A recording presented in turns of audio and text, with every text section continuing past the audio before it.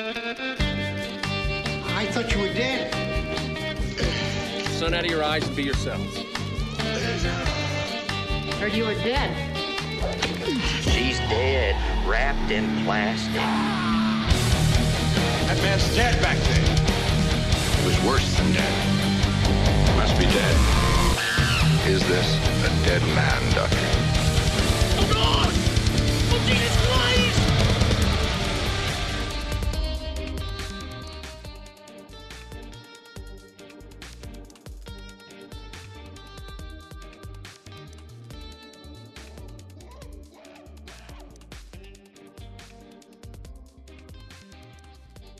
You're also with Queen Henrietta. She has unlimited seafood. So it's like you're living at Red Lobster constantly. Oh, so it's hard to go down on her?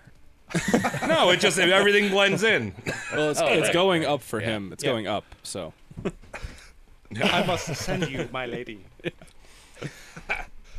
Oh, okay. Travis. Tom, should I start the show? Sure, I think that'd be great. Welcome to Roast Mortem Cast, the only show where history is at the front of your ears. Because we're doing audio on a radio video podcast. I don't know what I'm doing. This is Roast Mortem. Great. These openings are getting better and better every time. Nailed it. Really finding our stride. You know what's funny? We have so many episodes. And I can say that none of them start well. not a one. I think that was 11 out of 10. No, the ones where we record 2 parts in one night, those start well. Yeah, that's true. The second part, at least.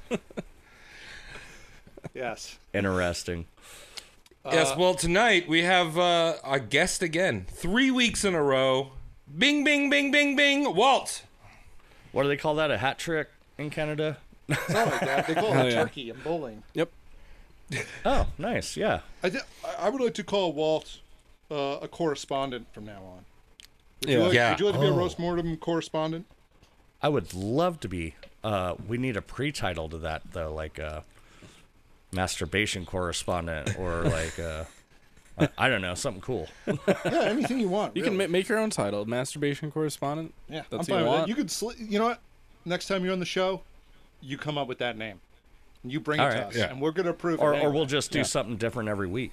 There you go. Every week that I'm on. You got a lot of different roles at our company. No. Yeah, you know, this is... I do at my podcast as well. This is an educational show, so we're kind of taking the route of that college was NYU, where you can just make up your master. You can be like, I'm a witchcraft pediatrician. It's one of those schools. I think more schools are doing that now. Yeah, there's kind of like there is no major. Well, that's the hook. You know, people are going to school and they go, oh, I'm in so much debt. I didn't actually learn anything. Oh, no, poor me. And then they go, wait a second. Curriculum, whatever you want. Yeah. Do you want a master's degree in Henry Rollins speeches? You could just listen to them. Now I kind of do. Yeah, why not? Dude, does that include spoken word or just the speeches? All of them. It's your, Walt, it's your master's. Well, as someone with a master's in Tylenol mining industries and research, how's everyone's week? I'll go because I don't really have anything to say, except for the fact that Tom and I are both been learning what it's like to live on the West Coast these past few days, as the skies in New York have turned orange, I think is the word I would describe. Orangey. Orange, hazy. Smells like I'm eating a campfire cinder every time I step outside. It's a unique experience for us East Coasters, so, you know, that's what we're adapting to. I imagine that is. I grew up on the West Coast, and, like, it still sucks nonetheless, but you're like, oh, shit, Big Bear's on fire again. I don't know how many times that one city can burn, but it does every year. I mean, it's just new to us, really. That's really all it is. It's like if a tornado came through. I'd rather have this than the mafia governor that we have, the governing body we have. New York is plagued with Italians who seem to run everything from Union behind the walls, and you can't smell them, is my point. Mm-hmm. So you like that we can smell this I like campfire. that I can smell the threat. Right. Yeah. Well, New York is always burning with the fire of Italian immigration. Yeah. Yes. And we're also always burning trash. So like I'm Trash. used to like hot trash smell. Like that is like it's summertime is it's bread back. and butter. It smells like garbage is on fire. Connor, don't take the only thing New Jersey's good at away from them. That's right. We gotta leave them what they have. But yeah, that's I will say that I was on the East Coast one time, speaking of like a tornado coming through, like that's totally unexpected. But I was in Harrisburg, Pennsylvania in like 2011, I think it was. And I'm sitting there at the barber shop while a friend of mine's getting their haircut. And the whole place starts shaking. And I'm used to it because I'm from California. I'm like, oh, earthquake. And then all of a sudden I freak out. I'm like, I'm in Pennsylvania. What the fuck? Is this an earthquake? And I know damn well it is, but I don't know how the East Coast works. And fucking turned out that Washington, D.C. had a earthquake that year. I remember just that. randomly. I remember that. Yeah. You brought Scared it. the shit out of me when I realized that it shouldn't be happening. Yeah. Yeah, we're Kinda just like your dealing with wildfire. natural disasters we're not used to. So We got a hurricane, yeah, give me a hurricane. a tropical storm. I'm ready once for every that. 5-6 years. Yeah. It just, takes out some. Who cares? That won't phase me. No, who cares about that shit? It's the South Shore anyway. Yeah, I'm just gonna say, I'm going for how was your week next, and I'm just gonna say same as Connor's. And Walt, how was your week? yeah, how was your week, correspondent? Please. I mean, not to one up, but Phoenix is a fucking D&D desert wasteland, brother. Let me tell you what. My week, I can sum it up like I don't know how my week was until tonight when I got home and I was like, should I like rub one out and then relax and then go on the guest on this awesome podcast, or should I jump into Call of Duty? And I made the mistake of jumping into Call of Duty instead of just rubbing one out. So I fucked my week up with one decision. Oh, Dude, you're all fired up. So you're going into this show totally loaded. Fully torqued. Yeah. All right. Yeah. Cool. Yeah, I think Minimus better have a TAC 56 and better start spraying with like a 60 round clip. well, we like Dude. doing this. I do this show fully loaded every time. Yeah. Yeah. Nice. I make sure to hold it in for at least a week before the show. So I haven't. Yeah. In So you years, come in man. hot. It's been weekly. it's been really long, Tom. Roast mortem actually means sperm retention. You're roasting your semen in the balls. Yes. Oh. If you thought that was Like they do hatch chilies in New Mexico and shit. Yeah. They have that little cylinder that they spin like a rotisserie. Yeah. Travis, how's Portland? Portland's okay. I've been spending most of my time in No Man's Sky universe. I decided to re-download it, and it is. I mean, it took them 6 years because it was trash when it first came out. But now I'm just loving it. I'm just drifting around space, looking at stupid ass aliens. So good. Nice. Cool. Yeah, that's about it. That's That's honestly the lamest week of all. Let's get back to Minimus. With little Yeah. weeks comes little people. Yeah. I don't think he ever had a boring week in his life. Probably not. No, and it's going to get way more interesting this episode. Things are going to take a turn for the worse. But let's jump back to the 17th century with our boy, or should I say man, Jeffrey Hudson, a.k.a. Lord Minimus, because he's 22 years old now. He's a man. He's still only 18 inches tall, but man. Yeah. Up until this point, he had been living the life of luxury with Queen Henrietta Maria, England's queen and her royal household, but things have not really been going well for the Queen and King Charles. After 11 years without Parliament, Charles I made the foolish mistake of calling in a new Parliament called Long Parliament, which basically seized control of England. And they were becoming increasingly hostile to the royal family, so much so that the king and queen grabbed all they could in London and fled. Cool. So Got a bill. Yeah. Yeah, that's kind of where we left off last. You know, the Charles is talking with the Queen, and he's like, "I think it's best for you to get out of England, and you specifically should go to Holland and try to negotiate with our new son-in-law's family, help them raise an army or reclaim, you know, some type of power, so we can take back the crown in London. Because right now they're pretty much exiled in their own country." Not great for the royals. Yeah.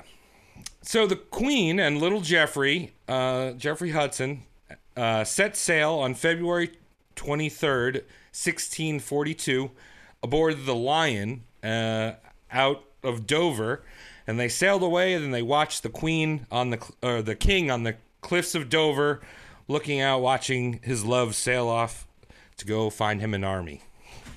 I assume "Sail Away, Sail Away, Sail Away" was playing in the background. Yeah. It was actually Sandstorm. All right. They were Way off. Yeah. They were getting lit now that they didn't have to hang out with the king. Yeah.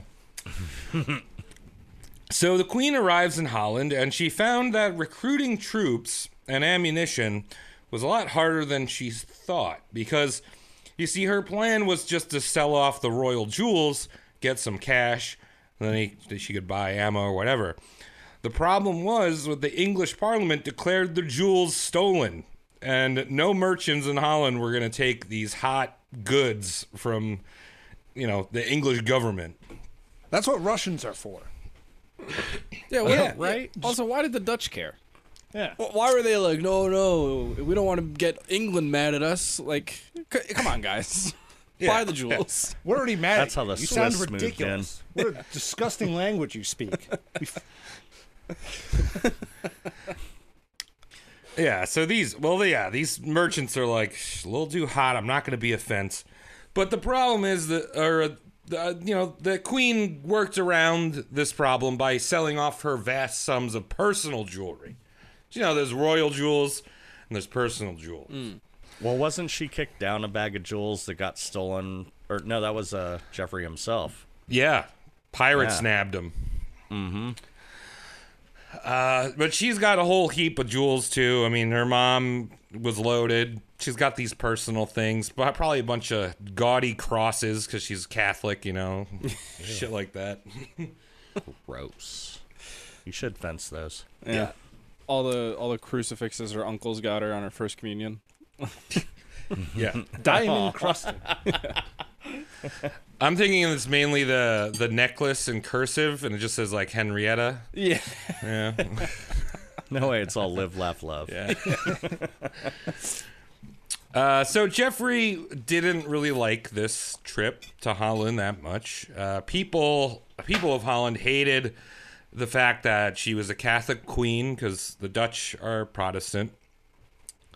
And the only person that was friendly to Geoffrey and the Queen was this Dutch ambassador, who I don't know what his angle was, but he mistakenly kissed the hand of Geoffrey, thinking that he was the Queen's son.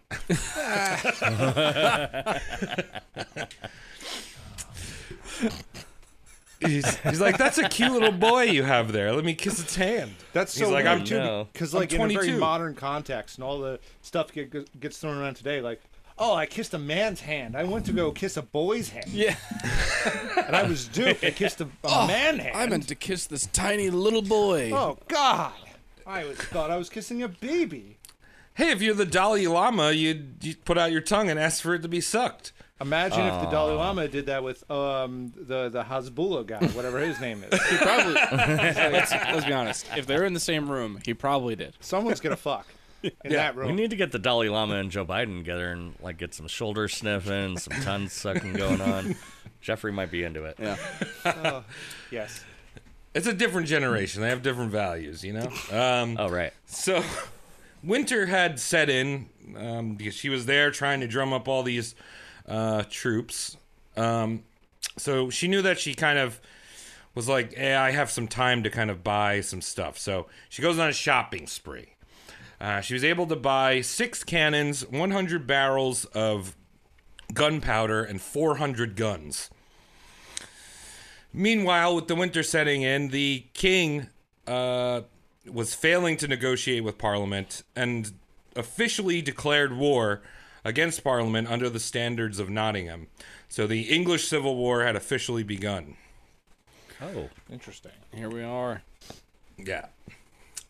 So as I said, the winter was here. She's just building supplies. She can't sail across the channel. It's too dangerous. But in the meantime, to make matters worse, Parliament decided to send a representative, a guy named Walter Strickland, to keep an eye on her. You know, Walter Strickland Propane. Good names. yeah, propane and propane accessories. yeah, making sure that she didn't buy any charcoal grills. Yeah.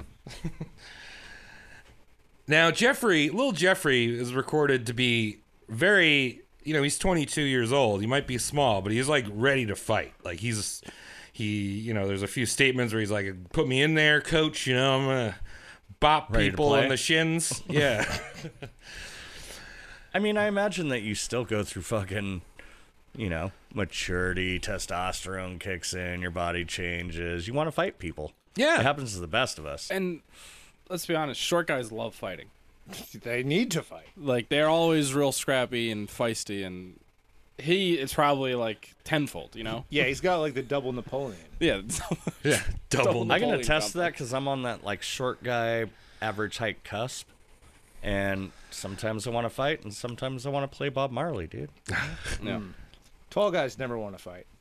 Yeah, all my most Ever. aggressive aggro friends are my short friends. Yeah. You know how many people have tried to fight Big Steve? Like, short guys love fighting tall dudes. Like, exceptionally tall. Like, I'm tall, but I'm talking about once you're at that 6'4". Yeah.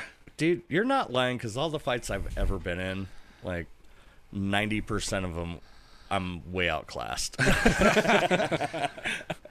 Dude, Like, get down here and talk to me in my face. you're an achiever, right? You want to set some high goals.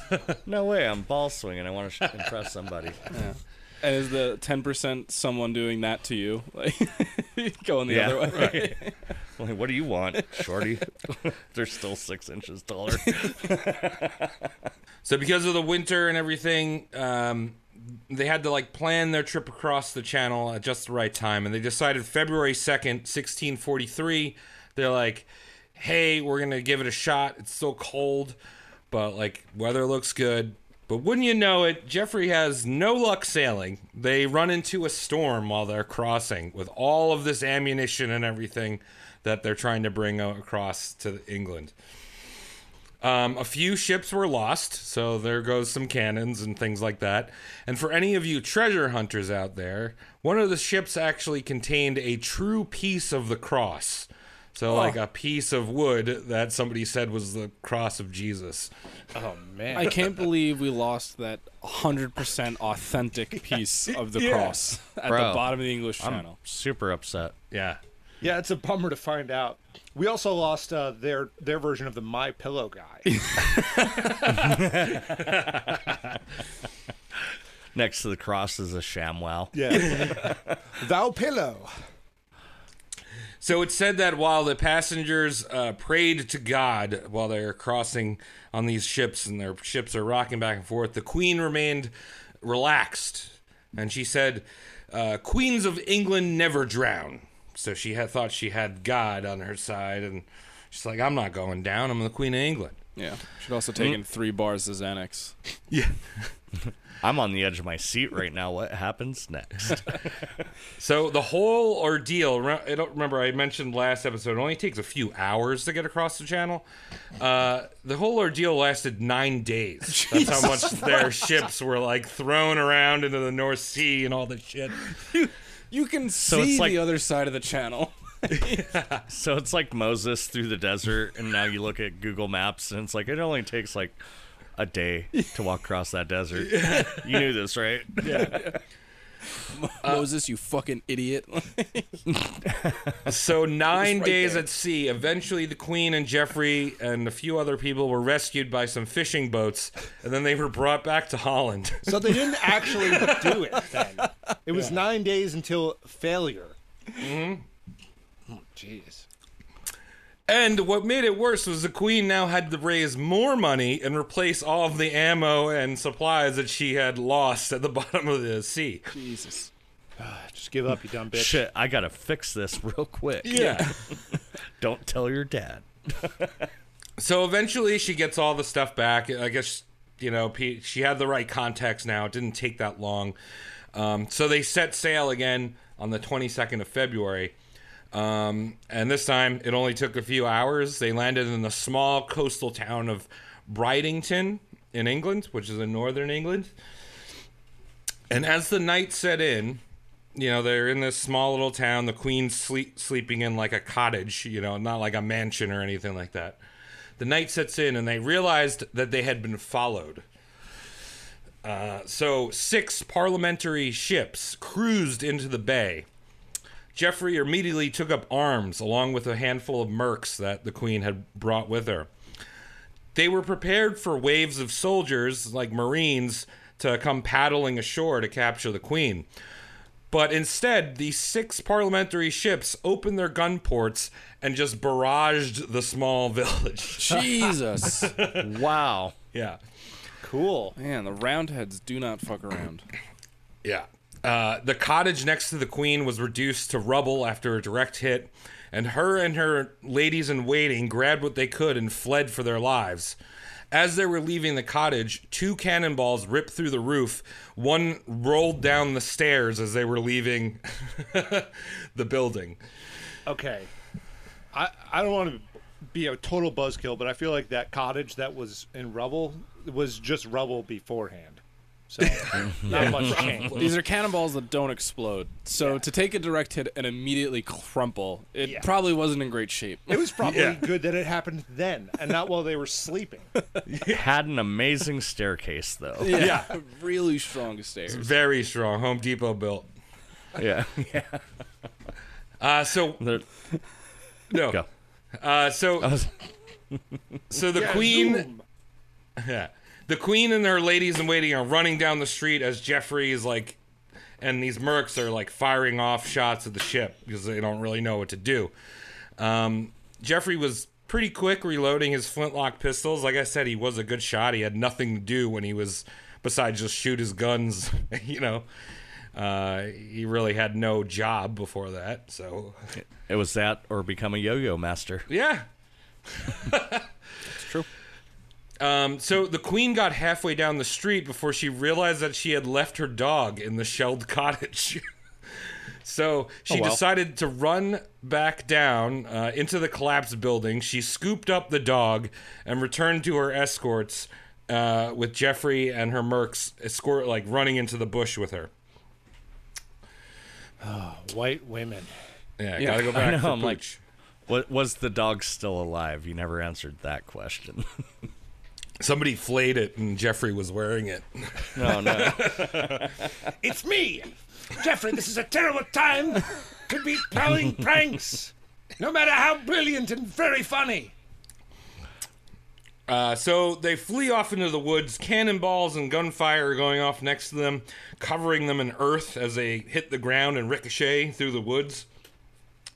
But Geoffrey and the Queen escape with their lives, and they headed off to the city of York in northern England. And this is where the Queen was united with an army of her own. Yeah, she had her own little army. Aw, squish. I wonder if you hear that the Barbie movie caused a pink shortage, pink paint. They used so much paint that the world was low on pink paint. A pink shortage? I mean, I've seen plenty of pink lately. In a very serious way, that makes me happy that someone was actually building a set and it wasn't just CGI. Yeah. Yeah. That's Right. nice to hear that there was a pink shortage because of a film. Well, these Actually, it was just concept set for the CGI artists. Oh, right. Yeah. So they put one of those. They had to do that so that way green screen production could catch back up. Right. We were out of green paint. Yeah. This army caused a depletion of pink cloth. They were all in pink. Yeah. No. No, but this army was 3,000 foot soldiers 30 companies of horse and dragoon, and 2 mortars. So it was a substantial little force. Yeah. So during this time, we have a little bit of correspondence between her and her husband's army, and then also the Prince Rupert. So there's like 3 armies in England going on right now, and in these correspondence, she was called the She Generalissima. Ooh. Yeah. Wow. They could have just done Generalissima. And Not that the she. Oh, no. You have to clarify. She also made 70 cents on the dollar. Yeah. So. Well, that's good. Her troops only took 70% of the casualties of Male Commander would. Well, maybe if she just was Generalissima, it would have been indicative of her Italian nature. And that wouldn't have worked so No, I well. can't have that. She. Yeah, she Generalissima. She did. That one. It should have been Holka. So this first march with her army, she's marching from York to Newark in southern England, not Jersey. And this march started on May 23rd. And her whole plan was to meet up with Prince Rupert's army, who was fighting in the Midlands. And from there, the 3 armies, the Queen, Prince Rupert, and the King would like all converge. Because I guess the way the war started, you know, there were pockets of different lords that supported the King, and they had to all kind of come together. Yeah, the English They're Civil flanking. War is crazy because it's like, you know, U.S. Civil War, very clear, north-south. A lot of other, like, civil wars, very clear, like, geographical delineations. English Civil War, like, there was a rough one, like, geographical thing, but really could, like, a river over, it would be completely different sides. It was more akin to like Crips and Bloods, right? Yeah, Or all technically all it grew is up in the East same Coast, neighborhood. West Coast, but yes. Yeah. Yeah, Quips and Bloods in it. What side of Compton Avenue are you on? Yeah. What side of Camden are you on? There you go. So that same day that they set off on this march to meet up with Prince Rupert, Parliament officially declared the Queen a traitor. So now she's official enemy of the state. Now, during this march, Geoffrey came to the Queen and he was like, "Hey, you've seen how good I am on a horse. You've seen how well I can shoot. Could I be a commissioned officer?" And of course, because she loved Geoffrey like a boy, like a little son, she decided to reward him, especially with the valor at Bridington. So this world's smallest man was now Geoffrey Hudson, captain of the horse, and was deployed to his own cavalry unit. AKA Officer Nugget. That's General Nugget to you, Yeah. goddammit. Yeah, his forces were called the value meals.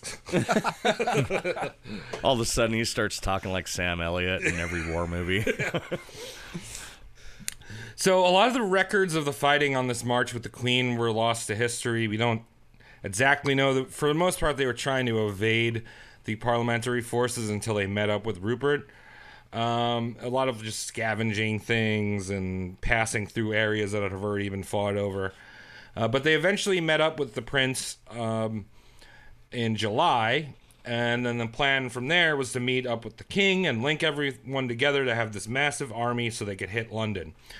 So these 3 armies converged on Oxford, like where the college is, the university. And That makes sense. yeah, and they dug in and fortified the city. Now, this was the first time the king and queen had actually seen each other in 2 years. And let me tell you, there was a lot of fucking to be done. Not between them, though, right? Oh, yeah, between Oh, them. okay. Remember, they're in love now. Right. I forgot yeah. they fell in love. We fell in love. Remember, everyone. Remember what we've done. Don't forget. Forget all the ass grabbing I did before, though. It was fun. I was young. I was in a fraternity. I was experimenting, my lord. It was Pride Month, me lord. So little Jeff even got himself his own mistress in Oxford. We don't know her name, but there was a lot of lovemaking. And this really properly pissed off all the professors and scholarly men that basically they just took over their houses. They're like, now it is time for us to reproduce. You can study how we insert our penises into people. We know how to do this. We're scientists, damn it. We've done it before. And nobody wrote a book on that. Like I had to go through my teenage years figuring that shit out on my own. Talking the 1800s here. Could you imagine if like 1600s. that whole thing goes down and then they're fucking in front of people and kind of just ruining their lives, but it's the most vanilla sex ever? Yeah, like fully clothed missionary. Yeah. And you barely hear the Dry bed squeak, humping. but it's just happening. And if you say anything, they're like, shh, shh, shh. I lost it now. I lost it. I have to concentrate. Quiet. I'm a king, you know. Shall we start again tomorrow, my lord? No, we're gonna keep going. I'm turning you on. I'm arousing you. Doesn't matter who's doing what, who's flipping pages in that end of the room. They're going to pay attention to how we fuck. What do the Mormons do? Soaking? Soaking. That's the grossest term for such a vanilla thing. Yep. So with all this boning going on, wouldn't you know it, the Queen got pregnant. Very bad timing with your, whole country trying to kill you. Yeah. So this stronghold at Oxford was starting to crumble as the tides of war were shifting. The royalists in the beginning were winning the war, but then a new star general, the East Anglian General of the Horse, a man named Oliver Cromwell, decided to was starting to turn the war in the favor of the Parliament. Which, I mean, I think we can probably do a whole episode on series on Cromwell. But he was kind of one of the reasons why Parliament started to win. Sounds like a hard ass. Yeah. Oh, he was. Yeah. So in April of 1644, the king thought it best for his wife, who was very preggers at this point, to go to the the town of Bath, which is in southwest England, like where the pirates are from, like Plymouth. So Bath was actually a royalist stronghold, so he's like, hey, it's going to be fine, go there. And Bath has like these medicinal springs that they thought, you soak in there, you're going to feel all good. It's a spa day. The waters of life. Yeah. So the Queen, Geoffrey, and a handful of troops set out for Bath. This would be the last time that the King and Queen ever saw each other. Oh, I wonder why. Yeah. I wonder what's going to happen. So the trip to Bath was very dangerous. There was a lot of people trying to pursue the Queen and find her. The details were kind of lost to history, but we do know that it was a very difficult trip. But there was a light at the end of the tunnel, these healing springs at Bath. And when they arrived, they found that these springs were filled with corpses. There were corpses bloated in the hot springs, corpses on the streets, disease, rats, just Fuck yeah. The whole city was just like a black metal album cover. Yes, this is what I'm Nice. subscribing to now. Yeah. All right. Well, I guess you didn't go in then. Yeah. Sounds like a Harmonious Bosch painting crossed with an Iron Maiden cover. Pretty gross. Yeah. Yeah, ew. So the baby... Good bass tones. Yeah. Sorry, go. No, the baby was coming. So the Queen was like, they were like, all right, we got to not have the baby in this disgusting town. So they headed to Exeter.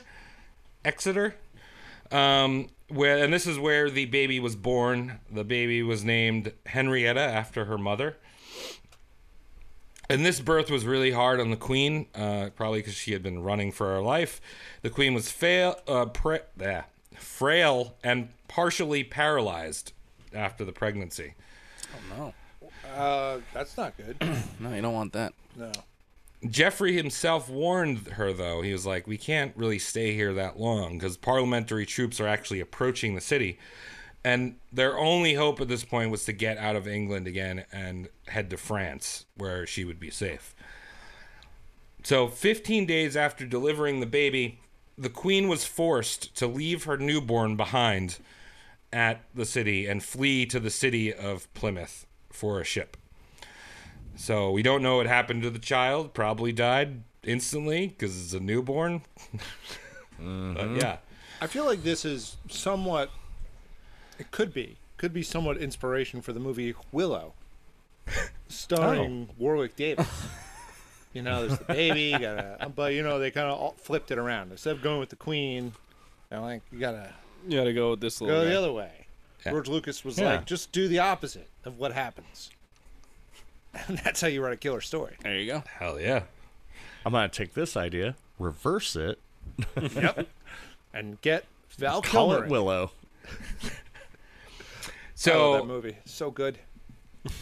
yeah, this little like escape plan to get to Plymouth to the docks, they decided to split up. They decided to Scooby-Doo. They're like, all right, two or three teams are gonna, you know, if anyone gets caught, we're not gonna lose all of the Queen's, you know, escorts.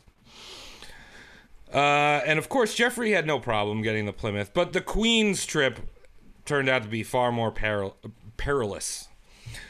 So she her and her little group walked straight into a patrol of parliamentary forces. And acting quickly, she hid under, you know, everyone next to their house has a pile of giant rags. Yeah, That's like a normal thing. So, she hid in a pile of rags next to a building, and she laid there motionless for 48 hours without food and water. Well, she was also partially paralyzed, right? Yeah. So that plays yeah. out like a Mad Libs. Yeah. She lazily walked under the pile of rags. I don't know. Help me out here, guys. You know where I'm going. And froze Yeah. in place. And waited for the lobsters to toast their bagels. Yeah. After I got nothing on it. Sorry, brother. No, it's fine. It was a dead bit anyway. It was dead like that baby they left.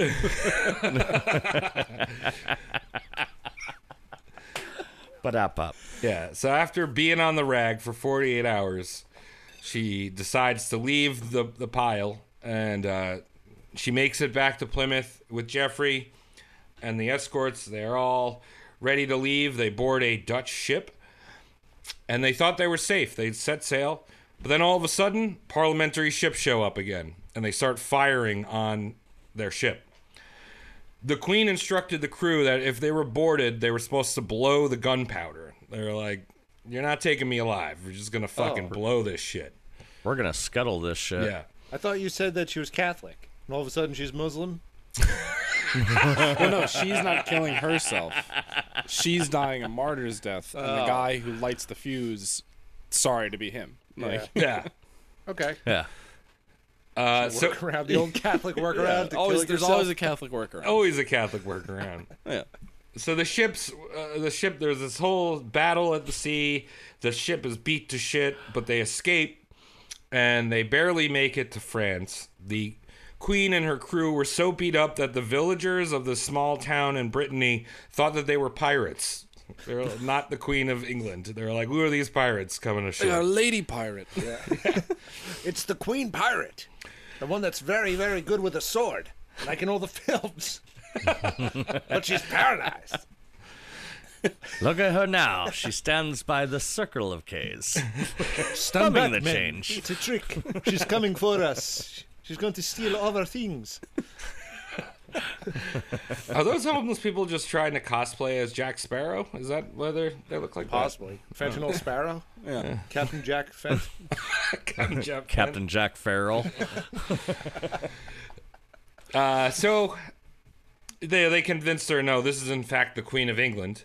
And, you know, they were like, oh, the Queen of England will get in touch with your mom and brother, who they quickly realized they couldn't do because her mom and brother had died a few months earlier. Oh! Yeah. Bam. Brutal. Damn. So, yeah, a lot had changed in France since she was there last. King Louis XIII's son was not old enough to rule, so his mother, Queen Anne of Denmark, was acting as regent. So while the Queen was still welcome, it was a lot different than before. Her brother wasn't in charge. It was her, sister-in-law. Yeah. Oh, damn. Yeah. Remember that Christmas you didn't buy me shit? Now the little boy king, not little boy Jeffrey. Was that Louis the 14th? I think that. I think so. I think he was wow. Louis the 14th. My kid's gonna go on to do some good stuff. So the queen was not in good shape physically either. Remember, this pregnancy took a beating, and then she was in a shit battle, and she was hiding in rags. She looked horrible. All of her friends in France didn't even recognize her. She had a massive abscess on her titty that had to be lanced every few days. Oh, Jesus Christmas. Yeah, she had lost most of her hair. And while she was only 35, she looked like 80. Yeah. Yeah, I mean, living in England will do that to you. So. Yeah, I mean, a 35-year-old probably looked about 60 anyway. Yeah, like they're 35. Yeah. I mean, have you guys ever been chased by a cannonball down a set of stairs? That shit'll bring out the grays real quick. Yeah. Watch the hair start coming out.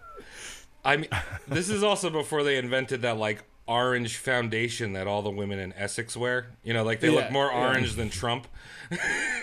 What about the white stuff? That was a little later, wasn't it? Yeah. Oh, the powder? Yeah. That's coming later. That's probably around a little, but that's more 1700s.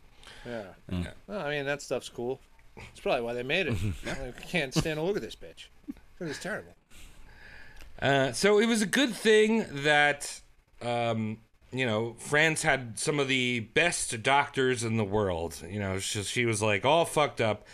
And so somebody in France, like I guess her sister-in-law, recommended this doctor with cutting-edge medication. So first of all, he said, what you got to do, go to a hot spring. That's number one. Classic. Classic. Yeah. Number one, our hot springs don't have corpses in them, so, you can go there. Number two, you have to have a glass of fresh ass milk every morning. Enema milk? No, like the milk of an ass. Oh, dick. I think you set me up for that. Don't drink that. It's mare's milk. You need the ass milk. This one's for my ass, though. Yeah. Yeah, it didn't specify. It could be milk enemas. It could be milk enemas. I'm lactose intolerant, but my colon isn't. So. So the Queen set up a temporary court at the Hotel de Ville, which was the ancient house of Bourbon, which she was from. And this was kind of like a ragtag assembly point for any royalist fleeing the war. It just was kind of like, hey, you fucked up and you're on the run now. Come to the Hotel de Ville. There were a lot of young knights and mercenaries that came to the hotel. They would drink and party there. These were hot young bucks that were battle hardened at this point. Were drinking a lot. And one of their favorite activities was to get sloshed and laugh at poor Jeffrey. Oh. This was the stuff that he was, at the Denmark house, it was fine. Dance for me, little small boy. Do it. This had been something he had been doing all of his life. But these are French guys doing it. No, they're English. Oh, they are. But they're like young the knights. army that came with. Yeah. Oh, right. Also, he was 12 when he was doing the other stuff. Yeah, that shit gets old. Jeffrey's a Plus, it's a little embarrassing when you're like the leader of your own fucking cavalry, and the rest of the army is like, "Hey, dance, little monkey." Yeah, he's a captain. Hey, now. stand at attention. Yeah. Don't laugh. No, he sounds like Sam Elliott. Remember? Yeah, so that's right. I mean, he's not the cute little dwarf that he used to be. He's a captain in the Queen's army. He had led troops. He had killed, and he's not a fucking jester anymore. And he decided, I'm not going to take it. So one night, he was getting picked on, and he yelled that the next motherfucker that fucked with him, he was going to challenge to a duel. Oh. All right. He's got a huge advantage in a duel over regular sized people. Small What do you target. mean, when you say duel, do you mean fitting into a milk crate? That's right. I'm picturing like the 10-step draw. That's what I'm thinking. Yeah. That's what the dueling was now. It wasn't like battle with swords. Yeah, it wasn't fencing anymore. I see. Well, they still did it sometimes, mainly with guns. Right. You can bring a dinner and plate. you're gonna pull up like you normally do because you're battle trained, and you're gonna fucking go to headshot him, and he's gonna be 5 feet shorter. Yeah, your kneecap is already exploding by the time you've adjusted your aim. Yeah. Well, this is also long before they had soda cans and like soda bottles, you know, where people practice with the cans lined up on the... Because that's about Jeffrey's height, you know? Funny. Now, in France had a very big problem with dueling. It was so bad that the cardinal, who was really close with the Queen Regent, had told her that the best move was to make dueling illegal. There were countless duels being fought on the streets of Paris every night. So she was like, fuck it, dueling's illegal. Now, Jeffrey knew this, but in England, dueling was still not illegal, and it happened less in England. Like, it was really popular in France, so, like, if somebody, you know, oh, give me that garlic, let's duel, you know? Well, yeah, but, I mean, it's whenever something is very cool and people are doing it a lot, yeah. it's made illegal. Yeah. That's how it works. Right. That's why drugs are illegal. It's cool and people were doing it a lot. Yeah, and I mean, in England, they have the Jason Statham headbutt. That's how their issues are solved, right? You get in someone's face and just... Bam. Statham them. Yeah. Statham. Statham. I like Statham as a verb. Yeah. Oh, my head hurts so badly. I got Stathamed last night. Bro, you too? Dude, Broke my everybody's fucking doing nose. it. So, yeah, Jeffrey knew that it was illegal in France, but since he was in the English Queen's court, you know, he's like, kind of like if you go to an embassy, it's like, is this England or is this France? The laws get a little murky. They're a little mixed almost. But Jeffrey was not going to let anyone bully him around anymore or be mocked. So the next night, a bunch of all the young knights got together, right? And they're like, who is going to fuck with this dwarf? Because we want to have a duel. This is going to be hilarious. So they kind of drew straws or whatever. And the man was a guy named Charles Croft. And Charles Croft was the son of a well-to-do knight in Suffolk. And he was like, I'll do it. This is going to be so fucking funny. We're going to roll up to this duel, and I'm just going to fucking shit all over him. So it wasn't recorded what Charles did to piss off Jeffrey, but that night, Jeffrey threw his gauntlet down and challenged Charles to the duel next day at dawn. You probably threw a carrot at him or something. Something normal that everyone was doing. Or did you think he went like psst, like a cat to him? Maybe that would be fun. I'm thinking he did something that maybe he was pulling a rib that he would have ribbed on anyone. Just like a classic just like, hey, soldier talk. yeah, your mother. Just like, that's it. That's it. And now this is happening. Yeah, now you're doing it. Yeah. So the next morning, all the bro knights showed up, and they were like laughing. They're probably still drunk from the night before. All of them are laughing, think this is a giant joke. And The bro nights? Yeah, bro That's nights. fucking great. Yeah, the bro nights.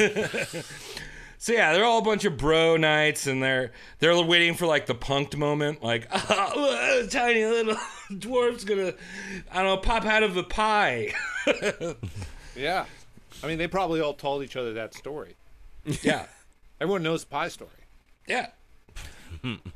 So Croft and Hudson approach each other, and there's a guy officiating the duel, and they're asked which weapons they want to choose.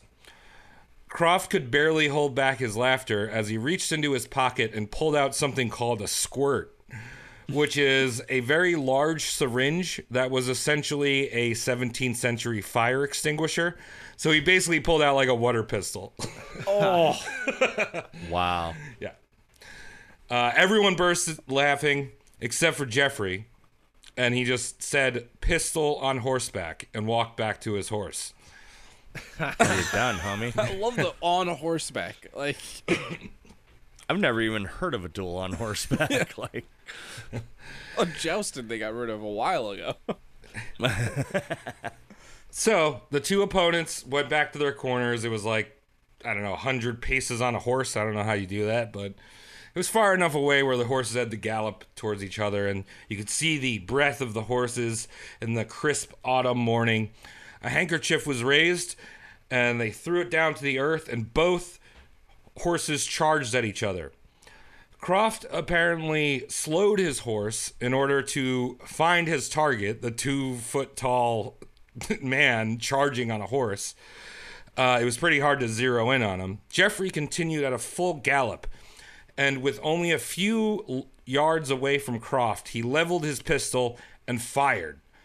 Croft's body ragdolled off the horse and fell to the ground with a massive hole in his face. Nice. Oh, Yes. Yeah. should have compared KDRs before that, before all that squirt gun shit talking, dude. But like Felt that's like such an idiot as soon as the Yeah. horse was done pacing. Yeah. Yeah. It was like, what the fuck did I just do? God damn it, he has an actual gun. But also think about how impressive that full gallop shooting someone in the face. Yeah, headshot down. Yeah. It's awesome. I mean, he's Again, got, though, he had a lot of time to figure shit out. He was bored for a lot of years and had a lot of resources available to him. So, like, yeah, he got really good with pistols, and so good he was like, I wonder if I could do this on a horse. Yeah. And And yes, I can. he probably check looked this like out. those machines that they put on camels in Saudi Arabia to get them racing. You ever Oh, see yeah, that? yeah. Yeah, they just have the whip, the automatic whip. Because I hear that they... I've never noticed No. You've never seen those? No. that. No. So, all right, so I think, I don't know who it was, but someone in the Middle East was just like, hey, we got to stop this child slavery thing. We got to stop putting them on camels. We can't fuck them if they're on camels, is what they were thinking. It ruins the ride. Right, exactly. Logic. So they Logic. kept all the kids in the house, and they put these little robots, and you see these sheiks, like billionaires, like with these basically RC like toasters Remote with whips camels, on them, yeah. and they're just whipping them. Do you It's think really funny. Look it up. Do you think Roomba makes them? Like, is that like their Arabian like version of what they sell? Probably. I mean, it's just one of the many of the infinite bad choices that the Middle East makes. Roomba has to be selling them because it's not like those vacuums are flying off the shelves like iPhones or anything. Right. Yeah. They have to have a backup plan. Dude, you have a Roomba camel like hitter. I have a Dyson. Come on. Yeah. When you're selling them to Saudi princes, you could just put whatever price on it. Yeah. Like, it costs us $66 to make this. Let's sell it for $9 million. Sure. They're like, yeah, good deal. We'll take it. Yeah. I'll be right back. I'm going to wrap this in gold. Just 'cause fuck it. I forgot Can you which make a museum. gaudier version that costs twice as much? Yeah. We'll put I diamonds forgot on which. it.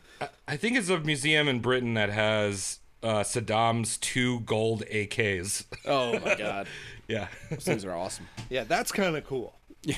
I'll give him that. That's Why American not? as shit. Yeah. Why not? They just want to be American, so they outdo it.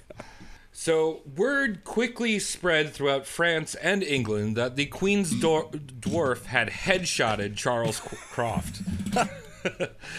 Just adding to the legend. Yeah, the Queen actually sent a letter to her sister-in-law, the Queen Regent of France, apologizing about the duel because she was like, "We're in France. When you go to someone's house, you got to take your shoes off, right? And you can't be dueling in a place where dueling's illegal."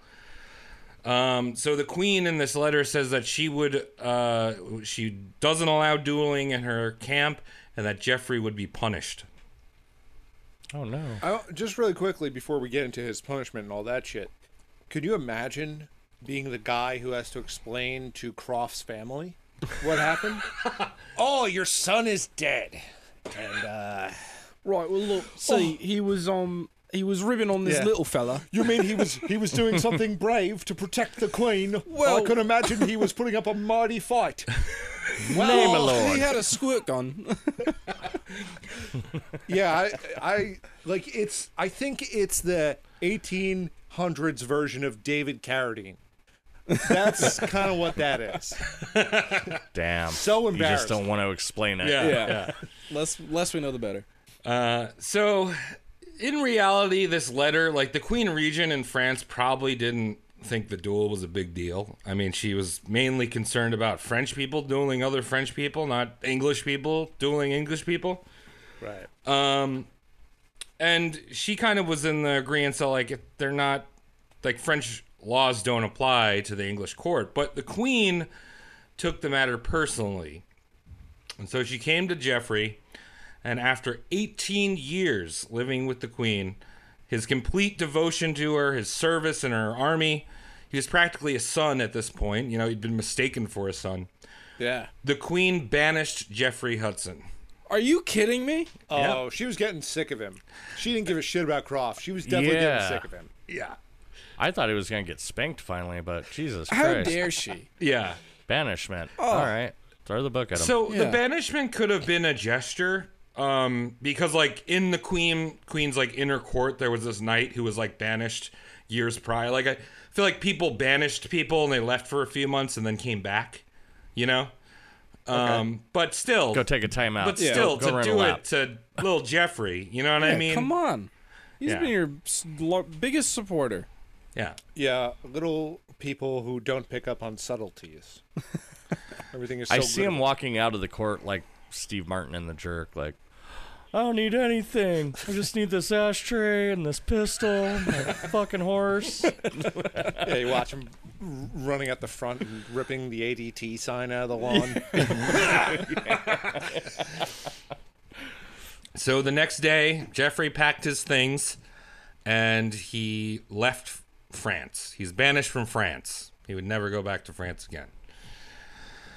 Now, this was a living nightmare for poor little Geoffrey. You know, it was the only time in his life that he actually stood up for himself. You know, I mean, you could think about how fucked up that was. Just like, I'm not going to take getting bullied, you know, and being the little clown boy.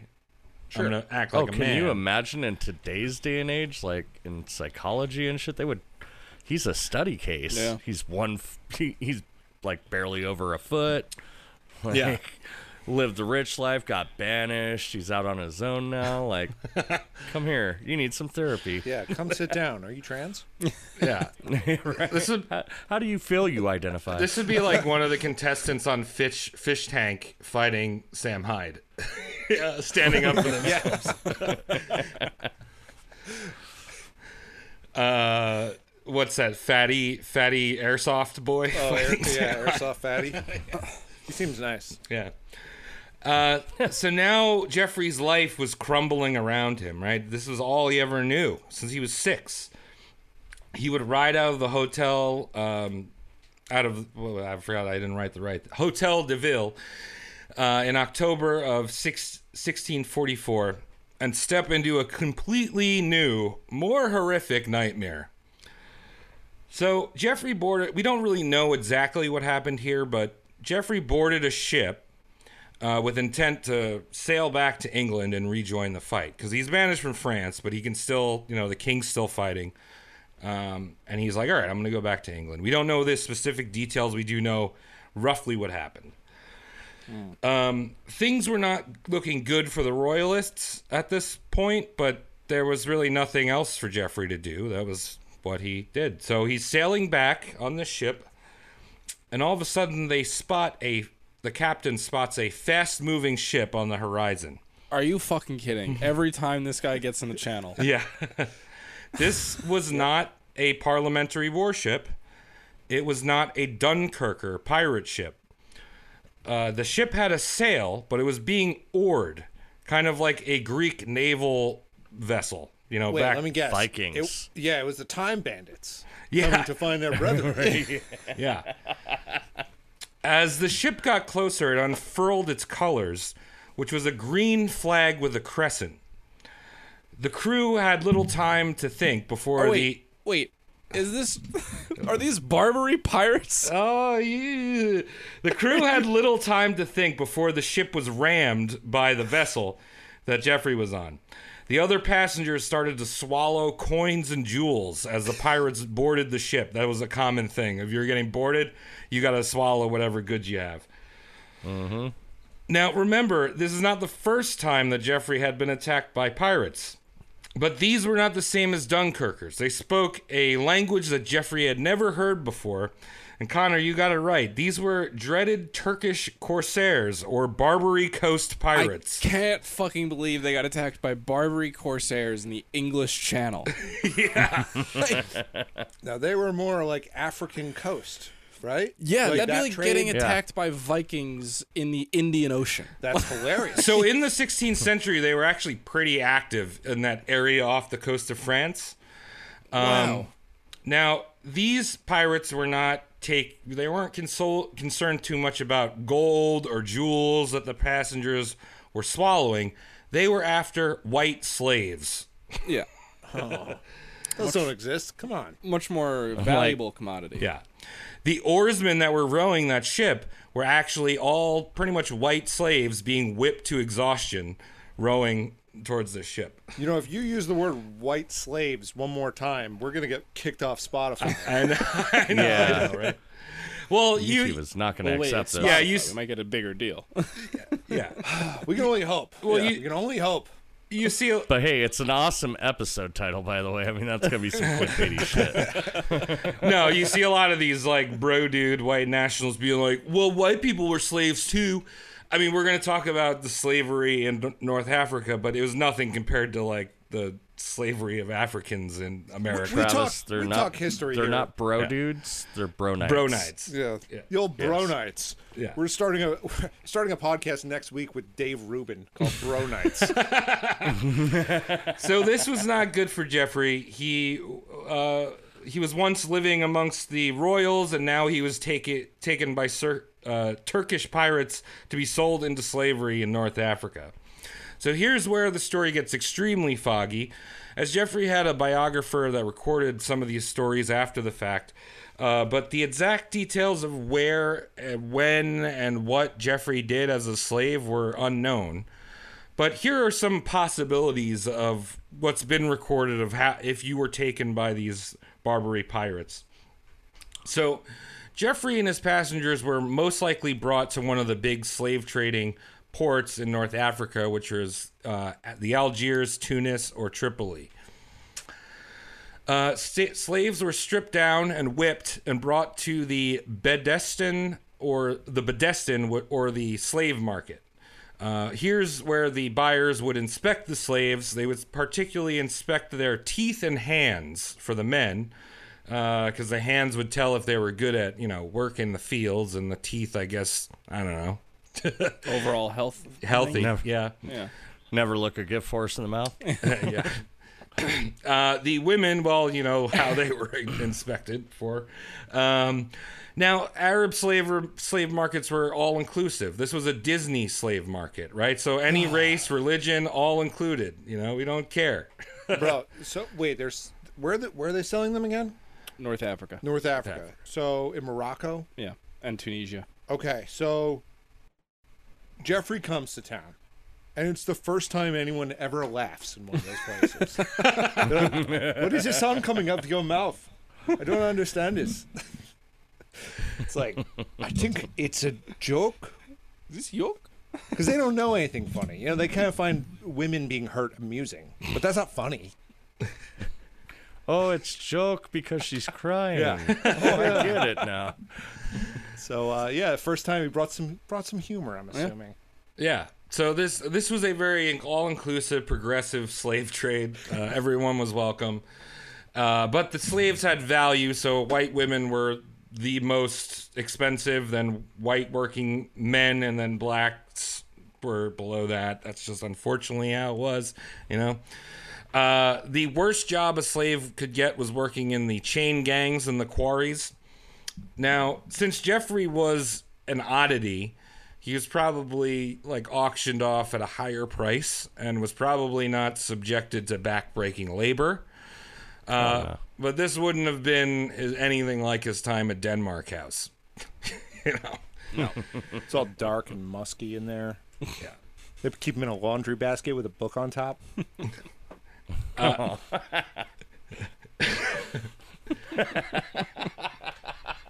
I don't know why that got me sick. Jeffrey would have learned they had a specific slave language, which was like a patois of Italian, Spanish, and a bit of Greek. It has its own, like, a northern African slave language. That's cool. So he would have learned that. He quickly would have learned the word mangiano. Oh, what does that mean? You wanna say that one again? Mangiano. Mangiadu. Which is whatever it is. It's like when Italians go mange, right? Eat. Yeah. But with some other letters in there. Oh, cool. So it doesn't translate to mangina. All right, No. We're not a linguistic podcast. No. Travis no, we are not. barely reads. Yeah. There's a double meaning in this patois. It was to be eaten, but it also could be like to eat something, but it also could be somebody is eaten alive by despair. Oh. That's kind of... if you had to do a motto for this life as a slave in northern Africa. So one event that we do know that happened to Jeffrey during his time as a slave was when he turned 30 in 1649, possibly from doing more manual labor than he had ever done in his life. His pituitary gland finally kicked in. No way. Yeah. Really? So he grew from 1.6 to a whopping 3.9 in probably a few years. Whoa. Oh my God. That's gotta be Doubled in uncomfortable. height. Yep. Gotta do my So- hand measurements. Yeah. Get those hands out, boys. He was this big before. Whoa. So this might sound strange, but people have actually, in the 20th century, people observed people that have growth hormone deficiency actually growing extremely large. The most incredible case that we have recorded was a man named Adam Rayner, who was born in 1899. And Adam was 3'10" at the age of 21. And he tried to sign up for the Austrian army during World War I, and they wouldn't take him due to his size. Yeah. I mean, By the they're not ti- idiots. Yeah. Yeah. But by the time the he Austrian reached army. yeah. By the time he reached 32, Adam had grown to 7'1", Whoa. Damn. making him the only known man to ever be a dwarf and a giant. That's fucking insane. Like, does your skin not just rip off your body at some point? Like, there's got to be something that doesn't keep up with the other systems, you know? Yeah. Like, He probably was hungrier than him and Jeffrey were probably hungrier than they've ever known possible during these growth spurts. Yeah. yeah. He's eating sand and shit. It's like I'm now eating loaves of bread that are as big as I was last week. Yeah. Bro, I would have loved to have gotten an Animorphs with that guy on the cover, like just 2 different times. It's like, look at me, bro. Well, you I can got see this covered.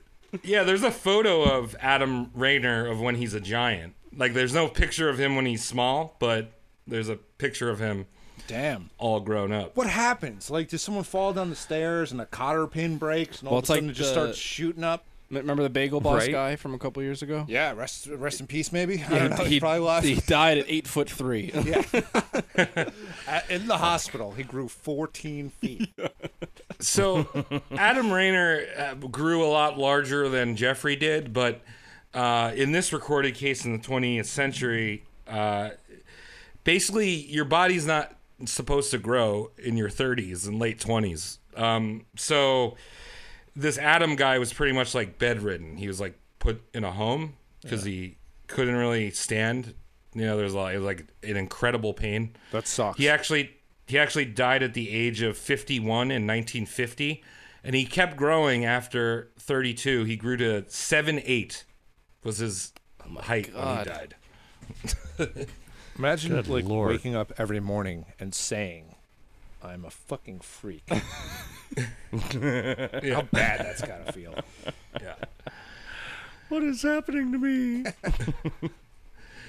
So, all right, back to Jeffrey. He's growing. He's growing in his 30s. and he's a slave, and we know more about him, so we can kind of assume that he leaves slavery. But how does one leave the Arab slave system? Well, if you were from wealth, your family and like your family knew you had been captured, they could buy you out of slavery, so like held at ransom. Arabs actually had an underground network of merchants in various European cities that moonlighted as collection officers that would collect payments for the slaves in Europe and funnel it back to the Ottoman Empire. Cool.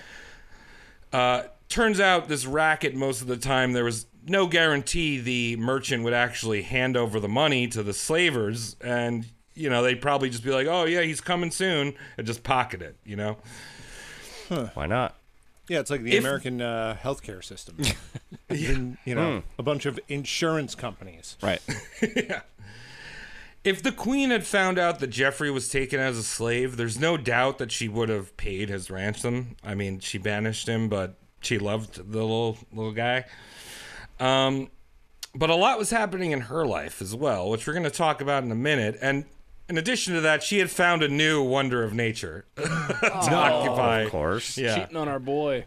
Yeah. Is he another small person? No. So apparently, this is what kept her occupied until the day she died. It was a Really little big dick. It was a little Chinese boy that was a stowaway on an East Indian merchant ship that she had rescued and converted and was raising as her own son. Okay. So she just might have a thing for little boys. I'm going to say it again. White women. What the hell is Fucking white women. Oh, Can I get a puppuccino for my Chinese boy that I brought to Starbucks? I got a Chinese boy the other week. I can't wait to post it on Instagram. Very cool. So there was another way you could be freed from Arab slavery, and that was mass freedom. So the English eventually would start funneling over large sums of cash to the Ottoman Empire, things like 2 million pounds and things like that, in exchange for mass freedom of their citizens. Don't really know how they were picked or anything like that, but, you know, they'd send over a few million and the Arabs would release a whole bunch of slaves. Was there a number to it? Like, we'll give you at least, you know, you give us 2 million, we'll get you 1,000 back. Yeah, that's how it was, like, negotiated. Okay. Yeah. And we'll throw in these new camel whippers. Hey, you weren't a slave. This guy wasn't a slave. Why are you giving him to me? Hey, this is a Chinese boy. What the hell is this shit? So during one of these mass freedom events, probably around the date 1668, Geoffrey's number came up and he was freed. Now, we don't know the exact dates of when he was freed or whatever, but he was around the age 50. Oh, Jesus. So that meant that he was a slave for nearly 25 years. Oh, my God. Wow. Double that movie. Well, it's basically like he had half of his life in the court and half of his life as a slave. You know, like completely split. Yeah. There. And I'm really surprised he lasted this long, to be honest. I am too. That's still the most shocking part. he's kind of Yeah. like a David Goggins inspiration, though, because it's just like, spend 25 years in court, you little boy. You go spend 25 years slaving, double in size. Come on, boys. Get to slaving. Get to ice lunging. Do it. Is that going to be Andrew Tate's new thing? Like, you're a real man, top chief, you're a slave. Yeah, go be a slave. It'll be awesome. The Matrix actually wants you to be free. Go be a slave. So Geoffrey decided that he was going to return to England. That was the only place he knew. And a lot had changed since the last time he was there. The big one in the room was that Charles I had been captured by Parliament and beheaded. Ooh. Yeah. Yeah. Now, there's a big, long, interesting story behind the capture and the execution that we can save for another day. But Are we after doing four he was... parts? What? Are we doing four No, parts? I'm saying for like another roast down the okay. line. Yeah. Like if we do Cromwell or something, you know, we can talk about that. It'll come back up. Yeah. After the king was beheaded, Cromwell came into power. Then he died. I think he died a natural death, but they dug up his corpse and put his head on a pike in London. They're like, we Wow, made they a big fucking mistake. dug up his corpse and fucking repiked him? They exhumed him Jesus. in order to execute him again. Fucking stupid. Thought Vlad the Impaler was a badass. Yeah. So his sick Englishmen. Yeah.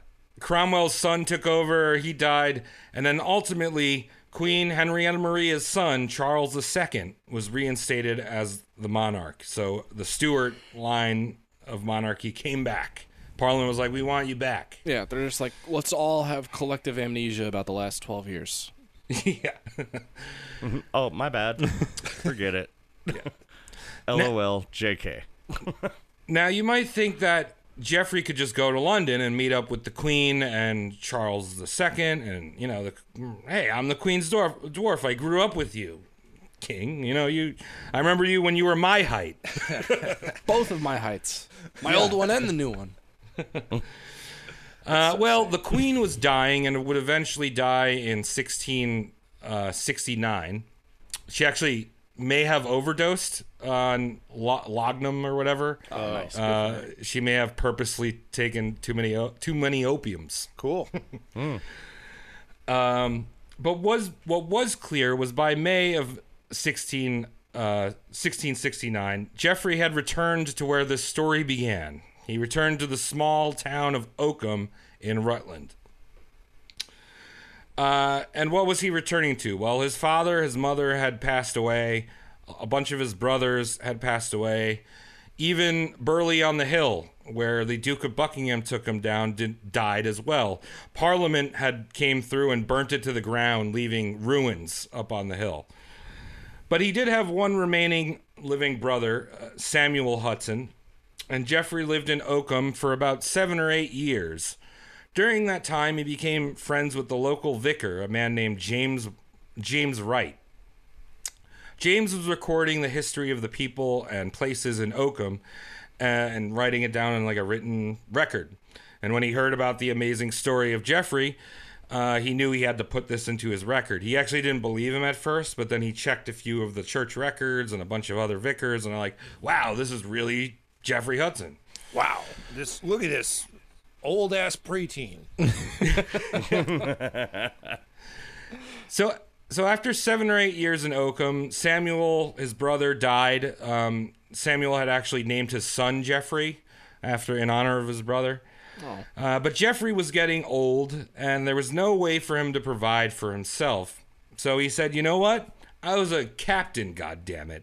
I'm going to London, and I'm going to have a chat with Charles II, and we're going to, maybe get a pension for me. I'm a fucking captain, Yeah.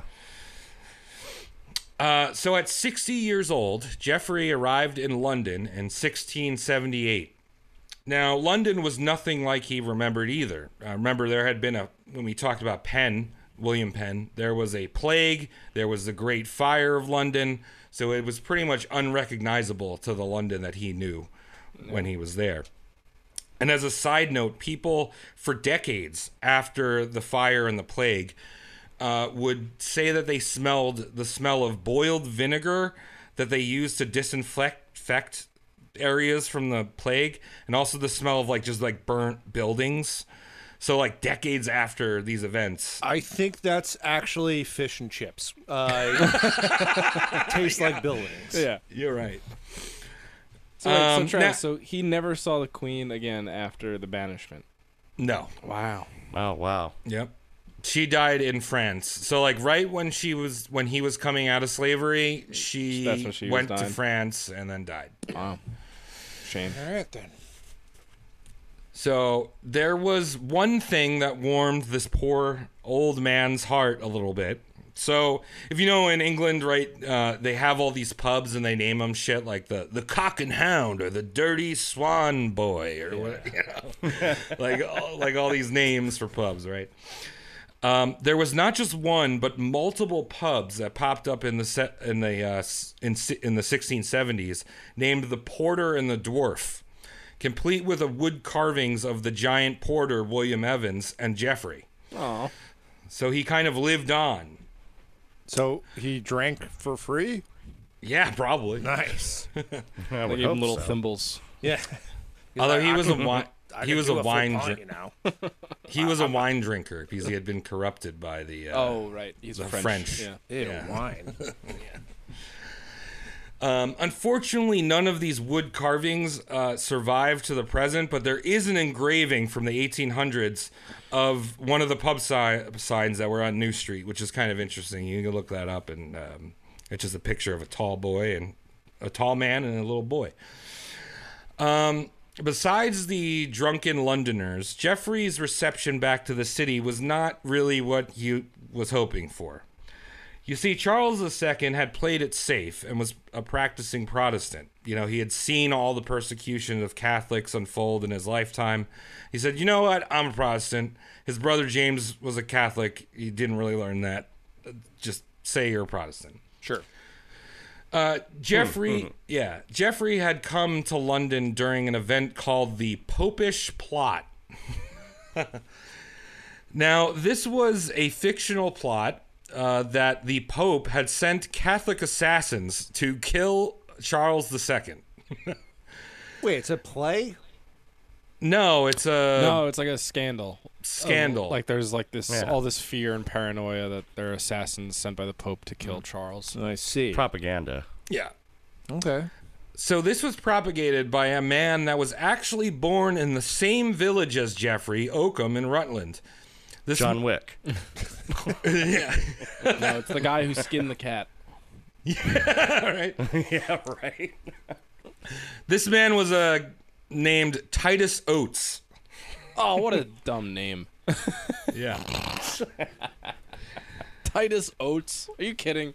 Yeah, Titus Oates. Now, this is already running long. I was going to do a mini roast of Titus during this episode, but I decided to just order some books and do a future roast on the Oat Man himself. All right. Because he's sort of like a 17th century Roy Cohen. It's pretty ridiculous. Oh, that's okay. Yeah. Nice. But here's one little teaser I'll throw in about that. So Titus constantly thought that there were Irish assassins out in London that were trying to kill him and the king. And in Gaelic, the assassins' names were, like, their name for an assassin was a Torrady. And Oatman would pronounce it as Tory. And that is where the British Conservative Party got its name Tory. They're named after Irish assassins. That's crazy. That's pretty cool. I could go for a new political party here called, like, Ninjas or something. Why not? That'd be sick. The Samurais? Jihadis? No, too soon. No, I think it's just on We time. could use a little I fear. think that's... We love America, and we're the jihadis. Wow. I never knew where the Tory name came from, and if you gave me a million guesses, I would not have guessed like an Englishman wrongly pronouncing an Irish word. Yeah, right. Right. It's also like they're conservative. It's kind of weird, but yeah, that's where Tory comes from. So Leave it to the red state to get it wrong, man. Titus Oates is running around with mobs, in London. They're wrangling up Catholics. They're doing book burnings. They're doing lynches, throwing mass amounts of Catholics into jail and public executions. We'll talk about that at a later date. But Geoffrey, again, was at the wrong place at the wrong time. So people knew that he was the Queen's dwarf, and they knew that the late Queen was openly Catholic. Therefore, Geoffrey was a Pope assassin sent by the Pope. Oh, shit. It's a Oh, Tory. shit, yo. Yeah. He's all walking in thinking there's going to be some fox tossing and some fucking bulldogs running around and shit. Remember me, boys? I grew. How many of you have grown twice the size since 18? Aside from the king, who I saw when he was 6. Now, Geoffrey was hunted down by the mob and then thrown into the notorious Gatehouse prison. God, I thought you were going to say thrown into the Thames. So this is honestly an improvement. I was going Sarlacc pit. But, you know. He was almost thrown. Remember when he was almost blown into the Thames? It was really windy. Oh, that's right. Yeah. So if you can, I know it's the 17th century, but if you can imagine like the stereotypical medieval dungeon, that's what the gatehouse was. Prisoners were kept there in irons for 24/7. It was wet, filled with rats. Prisoners slept on boards on the floor, and during the winter there was no heat, so a lot of people froze to death.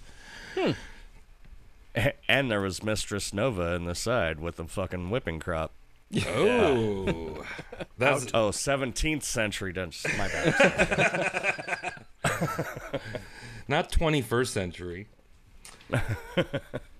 So old man Jeffrey, he's been through so much, but he was imprisoned at the gatehouse for 2 years. Oh my god! Damn. They're gonna say like a couple months. No, 2 years. 2 years while Oates ran his persecution of Catholics in England. Jeffrey survived his time in the gatehouse and was released in 1680. Fucking how, dude? No slavery story ever ends with like multiple I got out again. Like, does he just have a bunch of get out jail free cards? Like, what the fuck is going on here? The problem is he probably has too many of those get out of jail free cards. The problem with that is that you have to go to jail to use them. I wonder if it's like, how like it's harder to break little kids' bones, like they can fall down a hill and they'll be fine. Yeah. I wonder if that applies to Jeffrey. Like he's Probably just got not. Because if he grew when he wasn't supposed to, his bones are probably more brittle. Yeah, that's true. And he probably didn't even drink that ass milk. No. Nah. Should have fucking drank that ass milk, dude. So he's released in 1680. Charles II may have heard that his mom's dwarf was locked up and demanded that he was freed. We don't know. But there is an official record in June 7th of 1680 in Charles's logbooks. June 7th? Yeah, June 7th. That's today, damn it. Today! Oh, today. Happy anniversary. Fucking wild. Yeah. I didn't even, To Jeffrey. Yeah, to Jeffrey, when he actually gets some money. So on June 7th, there's a record in Charles's thing, and it says, to Captain Jeffrey Hudson, as of free gift and bounty of 50 pounds. Oh, cool. And that's probably a lot of scratch back then. Yeah. I mean, Not a lot, but like a good amount. Like it 2 was a years. decent amount. yeah. What is that equivalent to? Like 50 pounds is like what? $45,000?